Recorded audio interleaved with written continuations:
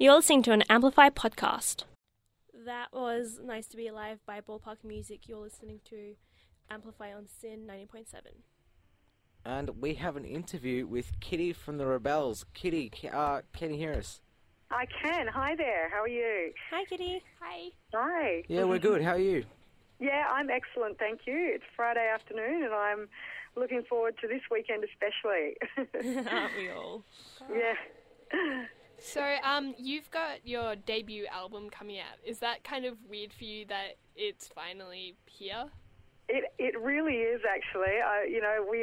We were in the studio this week for our last rehearsal before the launch tomorrow, and it's been, we've been working on this album for over a year. It's a bunch of fantastic original tracks that lots of people in our band have contributed to, and there's been a lot of work gone into it. We're very excited to finally share it with the world tomorrow. That's good. That's nice. And so correct me if I'm wrong, but the album's called Go Rebels. That's right, yeah. And I was watching some of your videos, and I really like the colour coordination you guys have with the outfits. Is there, like, a reason behind that? Well, yeah, I mean, it goes right down to our makeup. So, you will have seen we got red and black. They're kind of our gang colours. And we have that woven throughout our whole look. So we all have the black matching hair, like rivers of black eyeliner and mascara, and bright red lipstick. So we kind of reflect that look in our outfits as well. It's pretty striking on stage, although sometimes if we have a black outfit on and it's black backdrop, we can kind of look a bit disembodied. that shouldn't be a problem. We've got our red ones ready for this weekend. How is it sharing the stage with 14 other girls? Is it kind of, do you ever feel like it's sort of not intimidating, but, Overwhelming. Yeah, overwhelming. Yeah, absolutely. Well, yeah, and there's 15 singers and 4 people in our band as well. Yeah. Our 4-piece band has to fit on there too. It does depend on the stage. We've had some pretty tight squeezes, I've got to say. We often we all share the mics and stuff. That's fine. We like working together as a group. But, yeah, not all stages are designed for a group our size. So we often have to do kind of levels, have one group of people standing on the dance floor and then the next up on the stage, which is kind of nice because we get to be down with the audience. But this weekend, tomorrow night at the Thornbury, we're really excited because it's one of those great old school stages with, heaps of room and a big dance floor for dancing as well. So it's going to be pretty exciting to have room to dance around ourselves. Do you think when creating your debut album there were sort of people that took the lead, or do you think it was somehow shared, all the creative process was shared throughout every member of the 15 members of your group? Yeah, it's it's great because that is one of the things I love about this album is that so many different people have had a hand in composing and in performance of the album and in recording. We had lots of Rebels who also are singers but also did percussion, for example. We've had lots and lots of different people from the band contribute to different tracks, and even some ex-Rebels are featured on the album as composers. Okay. Yeah, and also, we kind of got to this point where we're like, well, 19 people are collaborating on this, but it's not enough. We actually also had guest performance for the recording sessions, people who have played with the Melbourne Ska Orchestra, and also Michelangelo is a featured vocalist on one of our tracks. So that was one of the really fantastic parts about it, is how many people have worked together to produce it, yeah. And how long did the recording process take? Because I feel like with a lot of people it might take longer, but I don't know much about it, so...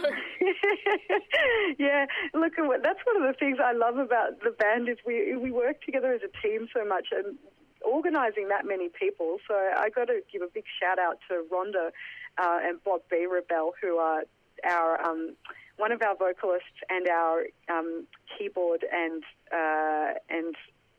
guitar player, and they kind of are our fearless leaders and do a lot of the marshalling. Essentially, with our recording process, we're getting a lot of people together, and it's a lot of people's time that's being spent on it. So I'm amazed always at how efficiently they run things. What we would generally do is we have the same problem fitting into a studio. So usually the band will go in and lay down the backing tracks, and they'll take a couple of sessions to do that. And then we'll have the singers come in, and often we'll record the melody line and then get the other sections who are singing, because we sing a lot in harmony, 3 and 4 part harmony, and the sections will come in and sing against the melody recording. So we often do it in sections like that, but there are tracks where we sing in unison, or we just really want to get everybody in together to make sure that we're getting that kind of lush, blended harmony that we like to bring to the stage. So we also do have sessions where we just all squeeze in around the mic and just go for it as well. When you're creating an album of this size, do you ever think about the fact that you could compromise in other ways and think about it in other ways, or do you always think about, wow, there are a lot of people here with varying tastes and it'll be a great album no matter what we do? Yeah, I mean, that's one of the challenges, and I think in another interview that we did recently, Rhonda, who was talking about this, it's something that we really see as an asset. We love the fact that there's so many different voices blending into not just the sounds that we're creating, but the ideas that are in the album as well. So one of the things I love about this album is it goes through. We're a 50s and 60s kind of girl group band. Yeah. We try and bring to the stage that classic sound, but there's a lot of variation within that genre, and so we have some really poppy kind of shoo-wop songs that are got those classic kind of 50s sounding harmonies, but we also have a really great sound. One of those songs that you might have seen a video for is Spanish Fitzroy, which has this fantastic kind of flamenco cantina sound. It sort of sounds like something off a Tarantino film soundtrack. So we've got that in there as well. And we also love kind of early punk and early Beatles rock sounds. So we have quite rocky pop, like punky numbers as well. So I think that diversity of sound is one of my favourite things about the album. No two tracks sound alike, and they're all just like a great example of this of these different sounds from that era. Well, Kitty, we're going to be playing the clapping song from your... Is that one of your old tracks? So, yeah, the clapping song is one of our covers that you can actually see the video clip for that one online. You can head to our website at www.rebels.com.au, and Rebels is spelled REBELLES. We've got a video up of that one. It's a great song that people will probably be familiar with, I reckon. It's quite a catchy old tune.